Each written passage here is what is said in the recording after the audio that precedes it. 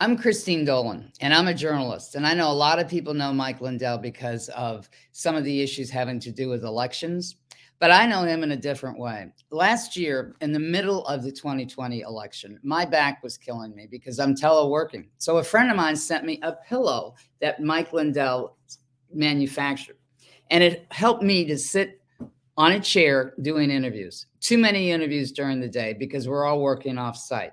And then this year, because we're working off site and we all want to be comfortable, I tried Mike Lindell's slippers. Now, I'm a big one on slippers because I like comfort. I have worn moccasin slippers all my life. And when I tried Mike Lindell's slippers, I couldn't believe this because it really does have 4 layers of cushions. It's like having very loose tennis shoes on. And it's easy because you really do wear them all night long if you're working like me from the early hours of the morning to the late hours at night.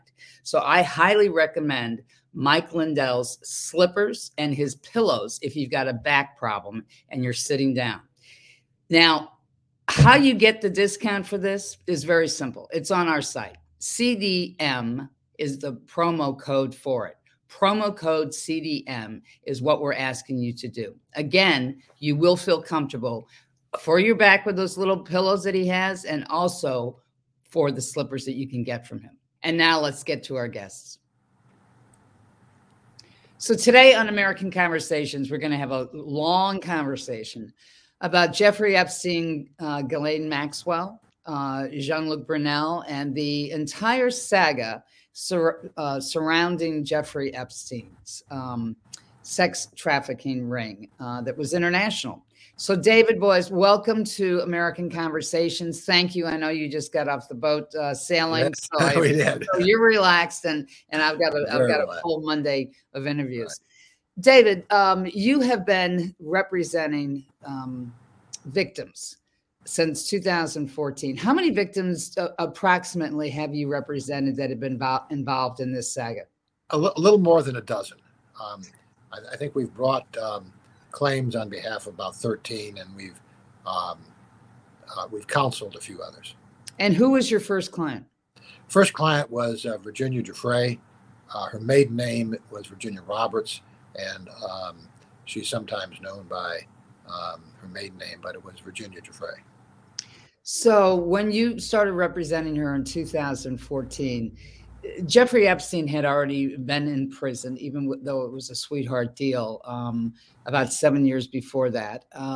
And this goes back to a long time because we have the Maxwell case where she has been convicted now of trafficking. Let's go back and I want to ask you from the perspective of a lawyer. When you first heard about this, was it stunning to you? It was stunning, and frankly, when I initially heard about it, I found it hard to believe. Hard to believe the scope and scale of the sex trafficking that was going on right here in New York and in Palm Beach. Sex trafficking that had been going on for more than a decade, more than 2 decades at that point. And sex trafficking that was going on essentially in plain sight, where Jeffrey Epstein had been a registered sex offender, and yet he still was allowed to molest young girls. He was feted by presidents of universities and presidents of countries. He was an honored guest at Harvard. There are pictures of Epstein with distinguished people. The media was very favorable to him, even though, as I say, he had been a convicted sex offender. The New York Times ran a famous puff piece about him and his so-called philanthropy, and what a charming person he was. So it was something that was hard to believe that somebody with this academic, social status was somebody who was engaged, even as we were speaking in 2014, in massive sex trafficking. And when we began to dig into it, the reality was even worse than what we'd been told.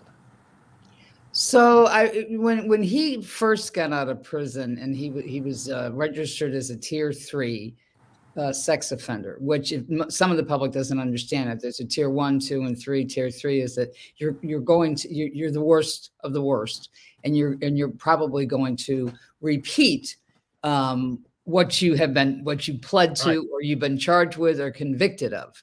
So, and then I remember after he was released from the Palm Beach prison, he went back to New York.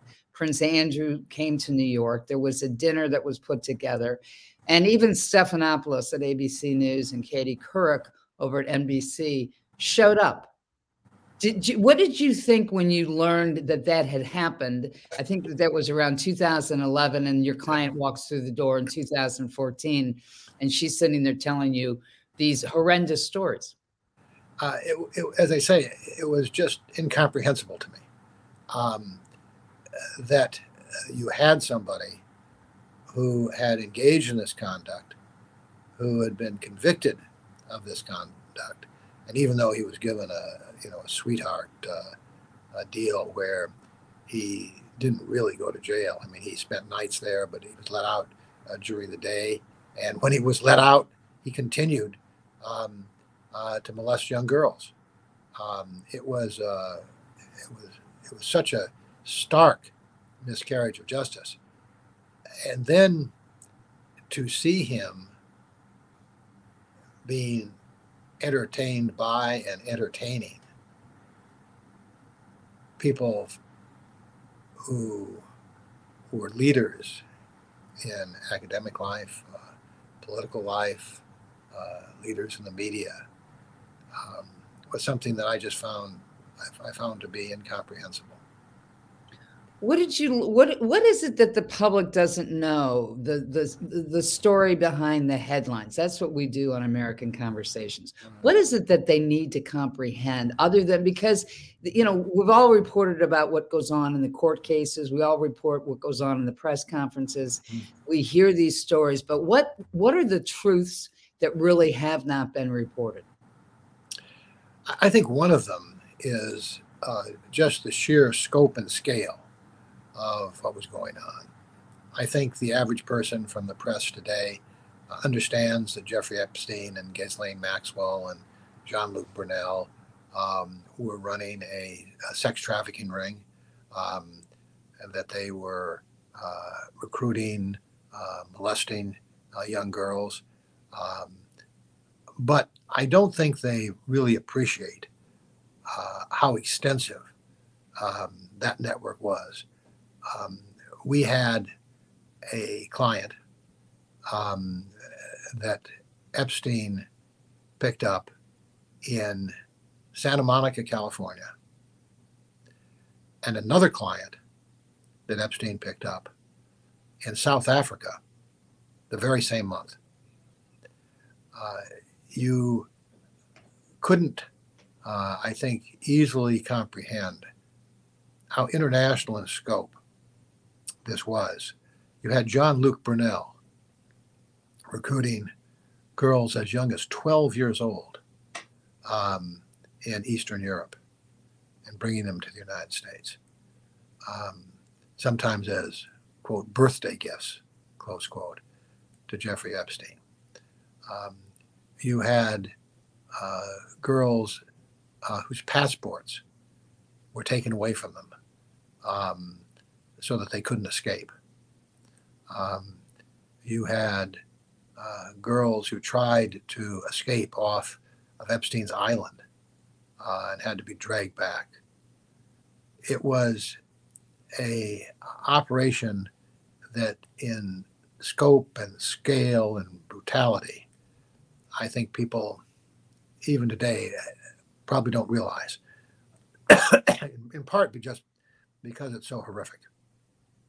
I know when I first started to do my investigations on human trafficking 22 years ago, and I was brought in on the inside by law enforcement to kind of explain to me what it was that I was commissioned to investigate. And I didn't Right. know anything about this. I'm not a rape victim. I've never been trafficked. I mean, I didn't even realize the scope and extent that, slavery was alive and well at the turn of the 21st Right. century. And when they brought me in on the inside and they showed me some of the evidence, I couldn't move for 2 days. I was just stunned Yeah. by the depravity, and the ages. And there are a lot of people that are perverts, who were even in. I mean, I did an interview with a cop who ended up being the head of the Interpol Trafficking Committee. Matter of fact, he was a founder, Paul Holmes. And I asked him, how young are the victims? And he said infants. And it literally went Yeah. in one ear, out the other. I had no context, no experience. I had no Right. idea what he was talking about. And then the more I got into these investigations, I just realized, there's a whole world out there that walks among us that is just depraved. So first of all, how are the victims going? I mean, how are they feeling now? Do they feel as if that they have gotten some acknowledgement? And I know that, they were, I heard from some of them that they were upset because, Epstein was found dead, so they didn't feel that they had their day in court with him, even though the judge allowed them to testify, or give some testimony after he died. I know that Jean-Luc Brunel, he was recently found dead in his cell in France. Maxwell is now trying to turn over her conviction because of a juror. I mean, it's a very complicated case, but are the victims feeling as if that they have made some traction here to be acknowledged for the truth?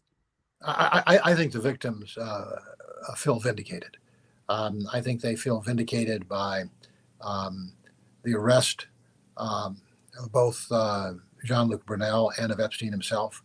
While I think their deaths, in a sense, cheated them out of confronting their abusers in court, I think they recognize that Epstein and Brunel ultimately suffered the ultimate penalty. Um, I think the conviction of Ghislaine Maxwell um, was very important to the survivors, um, because she was a woman, Mm-hmm. and Mm-hmm. because she gained their trust in She ways that betrayed them. Epstein and Brunel never would have been able to. The sense of betrayal, I Mm-hmm. think, was in some senses perhaps even greater with respect to Maxwell than with respect to Brunel and Epstein. I think the successful pursuit of Prince Andrew, his acknowledgement of his role with Epstein, his acknowledgement um, that these are truly victims of sexual trafficking, uh, his acknowledgement that the attacks uh, that were made on them publicly were unfair. I think all of that has contributed to a sense among the survivors that it's been a long road and it's been too long, but at the final stages, um, they have been vindicated. Will it really be over for them at all, do you think? I think there's a sense in which it's never over. Mm-hmm. I think there's a sense in which no one ever totally gets over that kind of abuse. Um, but these are extraordinary young women, um, extraordinarily brave, extraordinarily intelligent, thoughtful, reflective. Um, and I think that uh, they are survivors because of their strength. They have really overcome. And their ultimate victory over Epstein and his enablers is their own successful lives.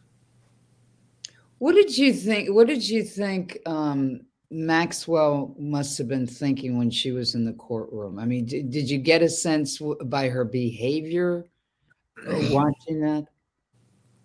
I really couldn't. I really couldn't figure out what was going through her mind. Um, I've never. I thought it was very unusual when she was actually drawing the sketcher that was in the courtroom. I Yeah, thought to myself, okay, is this woman crazy? yeah. I have never been able to understand Maxwell. It's not merely that I don't understand how a woman could do what she did to young girls who trusted her. It's I don't understand her approach to the litigation, her approach to the prosecutors. Um, I said publicly um, before Epstein was arrested The that I first couldn't time or the understand second time? the first time, the second time, Mhm. Um, Which was for the audience 2019. yeah, he was arrested the second time in 2019. But I said in 16 and 17 and 18, when we were first suing her civilly, This is Maxwell. suing Maxwell civilly, that uh, I couldn't understand why she was not making an effort to turn state's evidence and resolve the claims in a time and in a way that would have permitted her uh, certainly to pay some price for her conduct, but not spend the many years in jail that she's now looking at. Uh, so I had always thought that the right path for her was to show remorse, to accept responsibility, and to uh, provide the prosecutors with the kind of evidence that would have been very helpful against people like Epstein and Brunel, who had not yet been arrested. But she has always, I think, avoided taking that responsibility. Do you think she was scared of Epstein? She might have been. Epstein and some of his enablers could be very scary people. Certainly, many of the young girls we represented were terrified. Was that a social economic one? And I know that they were terrified, and they've repeatedly said it. And that a lot of times that is one of the tools of the trade of the traffickers is to scare the hell out of somebody. We're going to kill you. Exactly. We're going to kill your family, and people believe it, and they take it to heart. But do you think that? I mean, not only did Epstein say that to the survivors, but there were many cases where Maxwell actually was the verbal threat to some of these women. Do you think that Epstein ever used that on her? Did that ever come out in any of the depositions that were taken? Because the one thing that I found very interesting, cross-referencing this and looking at this for, almost 2 decades now, is that when Epstein had Jack Scarola was taking Epstein's deposition and the other lawyers were taking, he'd always take the fifth, or then he'd walk out of the room, or then he would answer no when he was asked, did he ever have sex with Les Wexner? And then he would go off and he would answer that question, but then he would go off and say, lawyers like you are just coming after me because of the money, in so many words. But he took the fifth. He refused to answer. And then when you guys took Maxwell's case in the civil case, the defamation case, when Virginia sued Maxwell, she talked. And I thought, isn't that interesting? Because I got the sense that Epstein was pulling the strings for the legal fees all the time whenever there was a civil suit out there. And I thought, why is he letting this go this far? Because she's telling her, she's telling what she was involved with, even though she's denying many times and dismissing, deflecting her involvement. She was asked some very personal questions. Yes, she was. And the judge ordered her. She initially refused. But the judge then ordered her to answer. And she did. again, if she was not going to cooperate with the prosecutors, it was a mystery to me why she didn't take the fifth. It was a mystery. It was a mystery to me when those because they were under seal for a long period of time. When those documents, when the seal was lifted, which was after Jeffrey Epstein's death. So it was before, if my memory serves me right, it was before Andrew gave his BBC interview in November of 2000. Yes, it was. So Epstein died in August. And in between August and November is when that first dump of documents was released. And I remember going through it and thinking to myself, this was not a good strategy for her, because this could be used down the line for anything. And then, it made perfect sense to me why she didn't take the stand in her criminal case, because she had already incriminated herself. Well, it made perfect sense for her not to take the stand in her criminal case. But it made no sense for her to take the stand in her civil case.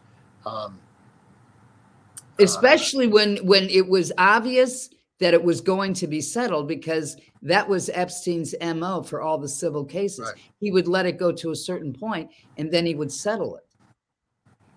Did you ever get a sense, as representing, a dozen survivors, did you ever get a sense of the legal game that he had in play? It was a very complicated game.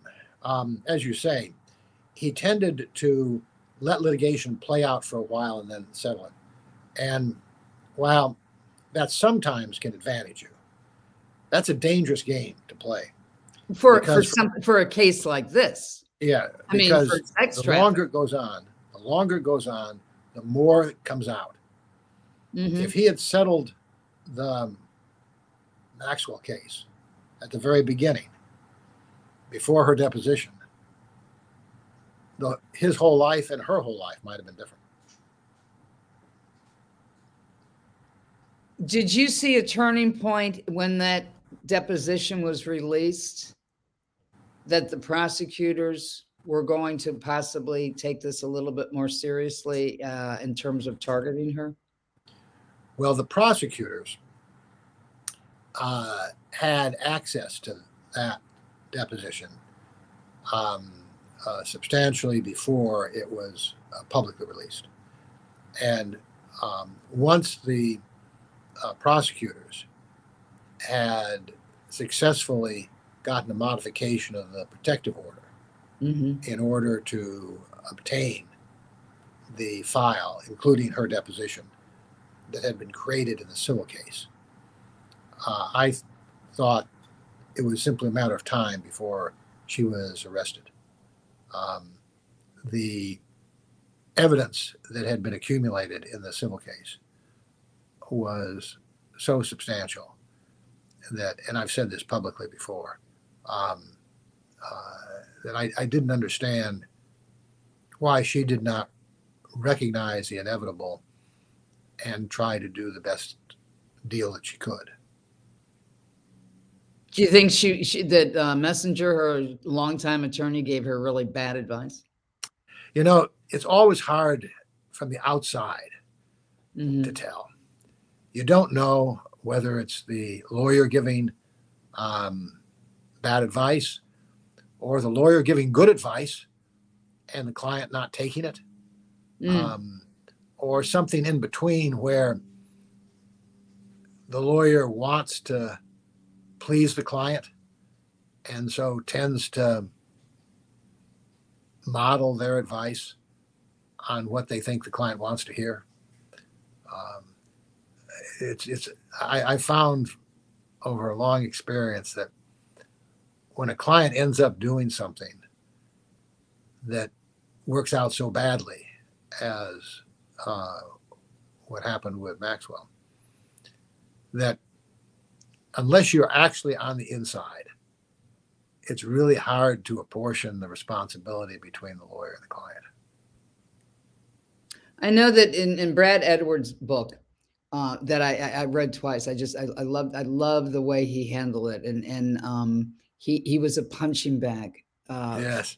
He was a punching bag for Epstein. Epstein Right. just, and so was Mike Rittner, the Palm Beach chief of police, and his late detective. the game that Epstein had the arrogance to play, even with cops, and hiring retired cops in Miami, and then going through their trash as the cops are putting Epstein under surveillance in Palm Beach, and then when Brad Edwards was representing the survivors, and he was like a dog with a bone. He was not going to fall. Right. He was going to do Right. the right thing. Jack Scarola stepped in and basically beat the hell out of Epstein in court and brought him to his knees. Did you run into any of that when you were representing the survivors in 2014? Well, there were certainly a lot of attacks, where Epstein and his collaborators would investigate you, try to dig up things they could use to attack you, go to the press.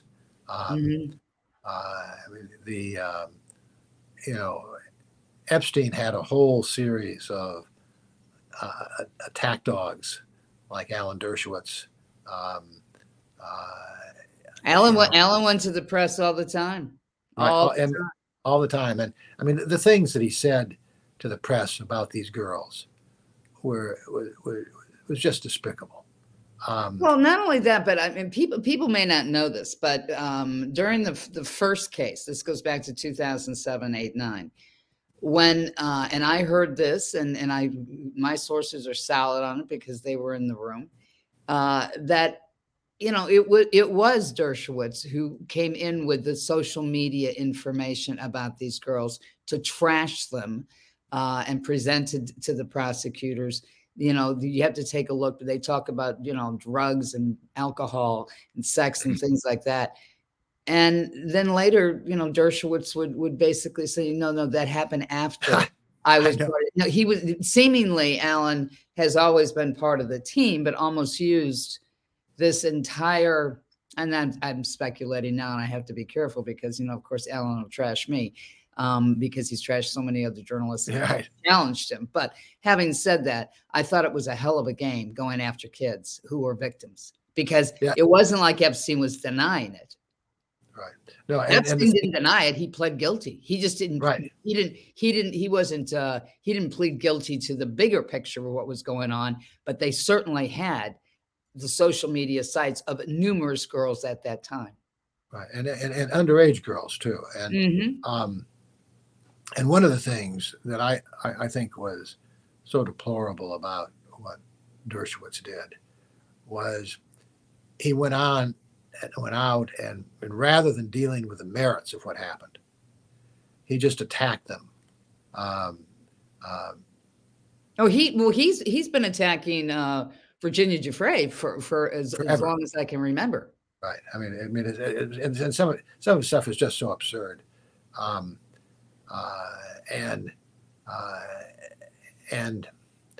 I mean, he went as far back in 2007. And this is in a Department of Justice report. He threatened prosecutors that he was going to destroy these girls. And he went to the press, not only in the United States, but he went to the Daily Mail in London to attack the character of these girls in really just a despicable way. Well, Alan is a pit bull. We all know that. Alan's been in, loves the camera, loves the interviews. He's been a pit bull. He puts himself out there in front of the press. It's been going on for decades. But he did have a tendency to not only trash the girls, trash the lawyers. He acted as if he really didn't know Epstein and he wasn't as close to Epstein, even though he had told people that if he had a book to write, Jeffrey Epstein was one of the people that he would let him read ahead of time, I guess, to critique it. But tell the audience the most surprising thing you learned about. I'm going to go down the list about Jeffrey Epstein that really is unknown in all this. I don't know if there's anything right now that's unknown about Epstein, other than, as I say, did he give money to Andrew, Prince Andrew? He certainly gave money to Prince Andrew's former wife, Sarah Ferguson. We know that, right? And he certainly gave favors to Prince Andrew. Whether he actually gave Prince Andrew money directly or not, I don't have personal. Because I know my UK mates and journalists have been trying to figure out exactly how he bought the chalet that he recently sold, right, that enabled him to settle with Virginia.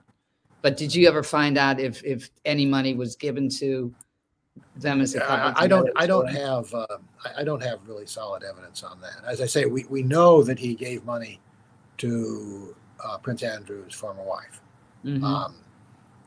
Who's living with Prince Andrew. But exactly how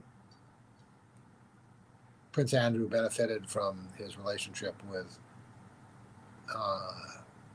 Epstein, I don't really know. What about Jean-Luc Brunel? And for the audience, he was a talent agent for a couple of modeling agencies. He had known, and this is one question that I guess maybe is a little confusing. Was it Maxwell who introduced Epstein to Jean-Luc Brunel, or did Epstein know Jean-Luc Brunel from France before Epstein met Maxwell? I think that Epstein's relationship with Brunel was independent of Maxwell, so he was just another source for victims. Well, he was another source, but I think to describe him as just another source kind of understates his role. He was somebody who was very close to Epstein. They had a falling out. They mm-hmm. got back together again. Brunel was another person who I know was terrified of Epstein. I actually met with Brunel. In a deposition, or is this outside of a deposition? Outside of a deposition. In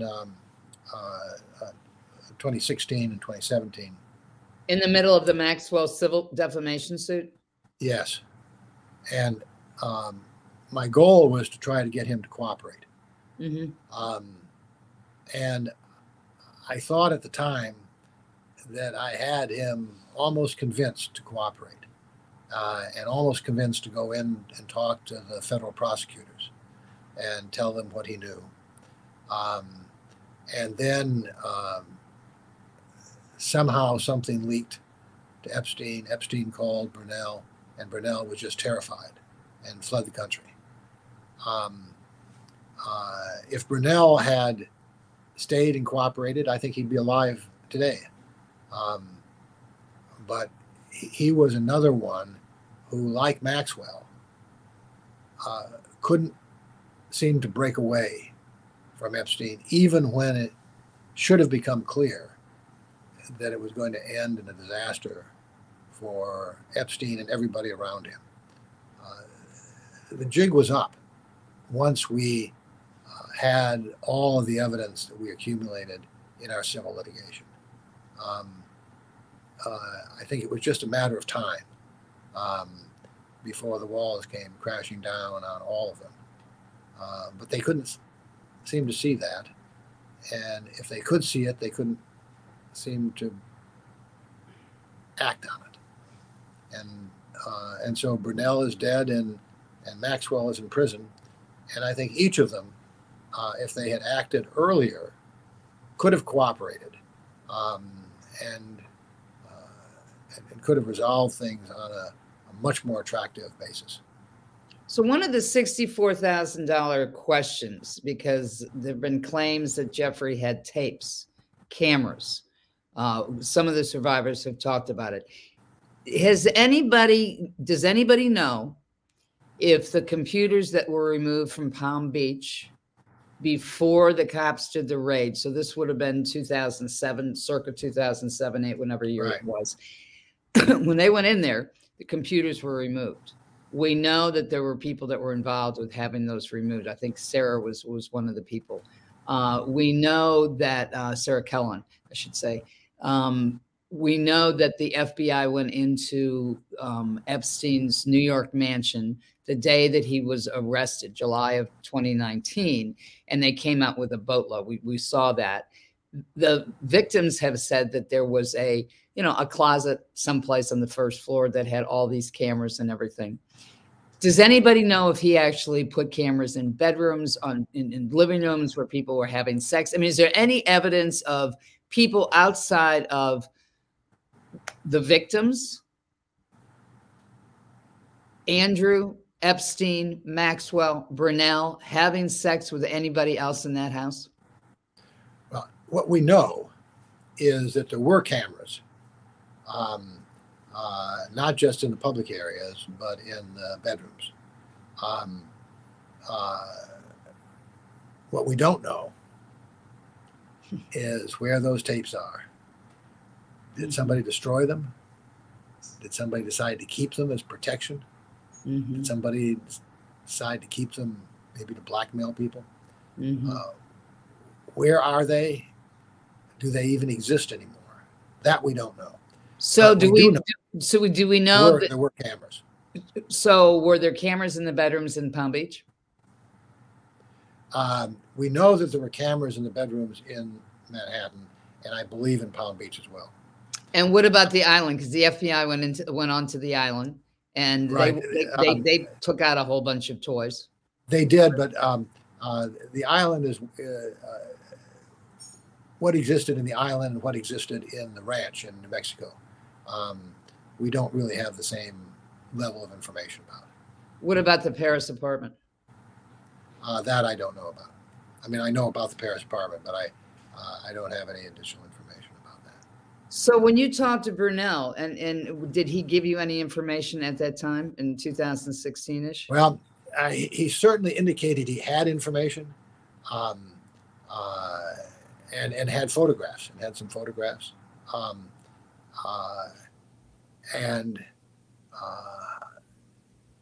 He certainly represented that what he had is something that would be very valuable to not only us, but to the prosecutors. And I believed him. And he was very close to Epstein. We know he was intimately involved in recruiting underage girls for Epstein. So he was certainly in a position to know. And as I say, I really thought we were right on the verge of getting him to cooperate, where something spooked him and he fled. What did he name names at the time when you talked to him? Not other than the names that we all know. He obviously, talked about Maxwell, but did he explain? Did he give you any indication why they did this? Why he was? I mean, although I know I've interviewed a woman who was raped by him, drugged and raped by him years ago before this, who actually went to the prosecutors in France after Epstein was arrested in, I think, 2019 or maybe before that. But so he had a really bad reputation. 60 Minutes did a piece on him years ago, before Epstein was ever arrested the first time, in terms of how he treated modeling. Eileen Ford, when she was alive, had a relationship with his modeling agency, and basically the Ford modeling agency, quit dealing with him. But did you get a sense of was it just sheer depravity? Was it control? Was it commodification? Were these people addicted to raping people? I mean, what did he give you any sense about how large this was? How many people were involved? I mean, you can't think that with this number of victims, that the only people that were raping these girls and women was Maxwell, which shocking. No. That shocked people. She wasn't just a trafficker. She participated in this. It was he didn't really sort of name a lot of names, but he certainly talked about the scope and scale of what was going on, the international aspects of it, the number of girls involved, and I think sort of each of these characters came to explain away or try to explain away their conduct in different ways. I think that Brunel and Epstein, and probably Maxwell too, although I don't know from her, but certainly Brunel and Maxwell and Epstein, took the view that they were treating these young girls well, that they were going to help raise their level of education and sophistication. There was a self-centeredness, a self-absorption, a level of depravity that it's hard to comprehend. Even when I was interviewing Brunel, and he was prepared, I thought, to acknowledge to the prosecutors his role and Epstein's role, because I made clear to him that if he was going to do this, he was going to have to come clean. Well, those are the rules of engagement with the Southern District of New York. Right. It's everything you've ever done since the womb to the tomb. Right. Mm-hmm. And I think he seemed to me to be right on the verge of being willing to do that. But even then, he lacked the kind of remorse, the recognition of what he had done, what others had done, what he'd helped others do. You had Epstein right up to the end arguing that our current societal norms are wrong, that we ought to embrace older men having sex with younger girls. Alan Dershowitz has written that you should lower the age of consent as a compromise. He says some people think it should be lower, but he thinks a reasonable compromise is 15, so that older men can have sex with people in their middle teens. I think that there was an attempt to conjure up the kind of phony philosophy that you used to see in the pages of Playboy and Penthouse. A lot of people don't even realize how the normalizing of this into society. I didn't understand any of this 22 years ago when I first started investigating human trafficking, but it's true. It's there's a normalization in that everybody who thinks that the children should be protected are kind of crazy. Yeah, right. Tell that to some mama and papa bears. Right. But other kids are fair game. It's a commodification of the human race for people who want to normalize value systems for their own self-satisfaction. Yes. Mm-hmm. And it is a failure to see people as human. It's a failure to see the people that they are molesting as like them, as like their daughters. Mm-hmm. It is a we, they, us, them kind of dichotomy. That's true. That's very, very true. I remember one of the things that, and Brad has mentioned this to me because it flew off the pages with me when I read Brad's book, and he was saying that Epstein kept on saying to him, because their back and forth, their legal battle went on and on and on. And Epstein said to him, during one of the last meetings, if this continues, somebody's going to get hurt. And he would turn on the charm when they would meet, even though they were opponents, and he had to catch himself, and keep believing, no, this guy's a bad guy. Yeah. This guy's a bad guy. Where does this go from here, from the legal perspective? Because I know you've got to go because you've got a meeting, but I just want to ask you from the legal perspective. So Epstein is dead. My understanding is that the fund has already paid out everyone that has been accepted in this compensation fund. What's, for the audience, how much money approximately was paid out?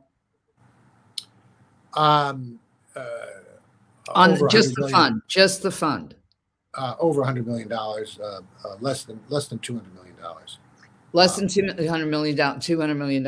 And how many people? I know that people applied for compensation with Epstein's estate fund, but some of them were turned away. I understand.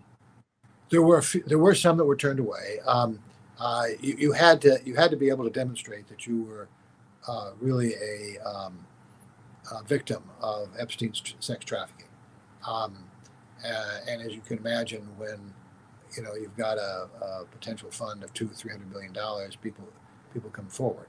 Right. But the vast majority of the people who came forward were people who were vindicated, who as having actually been victims of Epstein's sex trafficking, and they were compensated and compensated pretty promptly. And that was over 100 victims that came forward that were compensated, correct? Yeah, I can't remember exactly the number, but it was in that range. So then Burnell, moving on, then we have Burnell who died in prison. Died in prison within the last month. We have Maxwell's case. She was convicted of trafficking. And now we have a juror who's complicated her case. Where does that stand right now in terms of the calendar, David? A juror, as you say, who was on the jury that convicted Maxwell, afterwards told the press that he had been a victim of sexual abuse. Right. In the jury questionnaire that he had filled out, he had said he had not been. So what he said in his jury questionnaire was not accurate. Now, are those jury questionnaires, are they under oath? I don't think they're under oath. Okay. I mean, it's stupid. It's stupid to answer it. It may not be. It may have been unintentional. It may be reckless. It may have been unintentional. Right. I mean, one of the things he says, he just breezed through it. And, like you do sometimes when you're answering a questionnaire, you get in the habit of just checking no. But that doesn't excuse it, because those questionnaires are very important to making decisions as to who needs to be questioned more thoroughly to reveal whether they've got a bias or not. So those questionnaires are important. And to make a erroneous entry is a non-trivial issue, and the judge is going to hold a hearing and question the juror. And now there's been talk whether the juror is actually going to answer the questions, or maybe the juror is going to assert a Fifth Amendment protection. And if the juror does assert a Fifth Amendment protection, whether the prosecution then gets an order granting immunity, which would then require the person to answer the question. So there are a lot of issues outstanding. After all that is said and done, does the judge grant a new trial or not? So Epstein died in prison. Burnell died in prison. Maxwell is in prison, has been convicted, but that conviction is now being challenged. if it were overturned, it would have to be a new trial for her. Um, uh, the prosecution has not said whether it's going to go after sort of the next tier of people like Sarah Kellen, who you mentioned. Um, uh, they've not said whether they're going to go after criminally um, any of the people to whom girls were trafficked. Who has that list? Who has that list to whom they were trafficked? The government has some. And I'm presuming the lawyers like yourself who has represented the survivors have an indication of to whom these survivors were trafficked. We have some of the names. I mean, each of the, I'm sure Brad Edwards has some. Jack Scola has some. Sure. The government has some. But you only get anything like a complete list if the government goes after it in a serious way. And the government has at least not seemed to be doing that. Maybe they're doing that and we don't know about it. But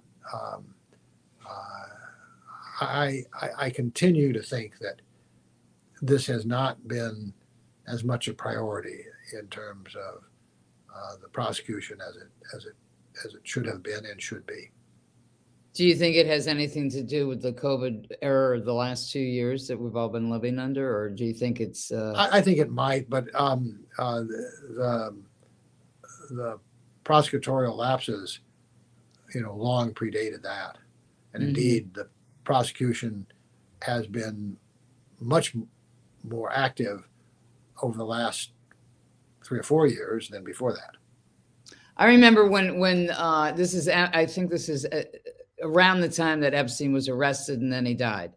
And I think it was NBC News had about 6 or 7 or 8 of the survivors come together, and they were talking about, the focus was on Epstein Brunel, but not a lot of them, except for Virginia, was the only one that talked about other names. Right. Most of the people have been very reluctant, and even Virginia has been very reluctant to talk about too much. They are still afraid. Wow. Well, David, I appreciate your time, and I know that you haven't. We talked about this before. We the other day when we were booking this. I want to have you back so we can talk some more about this, because it's not going away. Right. I'd be happy. I have a deposition in another case I've got to do now. I know. I'd be happy to come back. Okay. Thank you very much, David, and thank you for your time. Take care. Okay. Take care.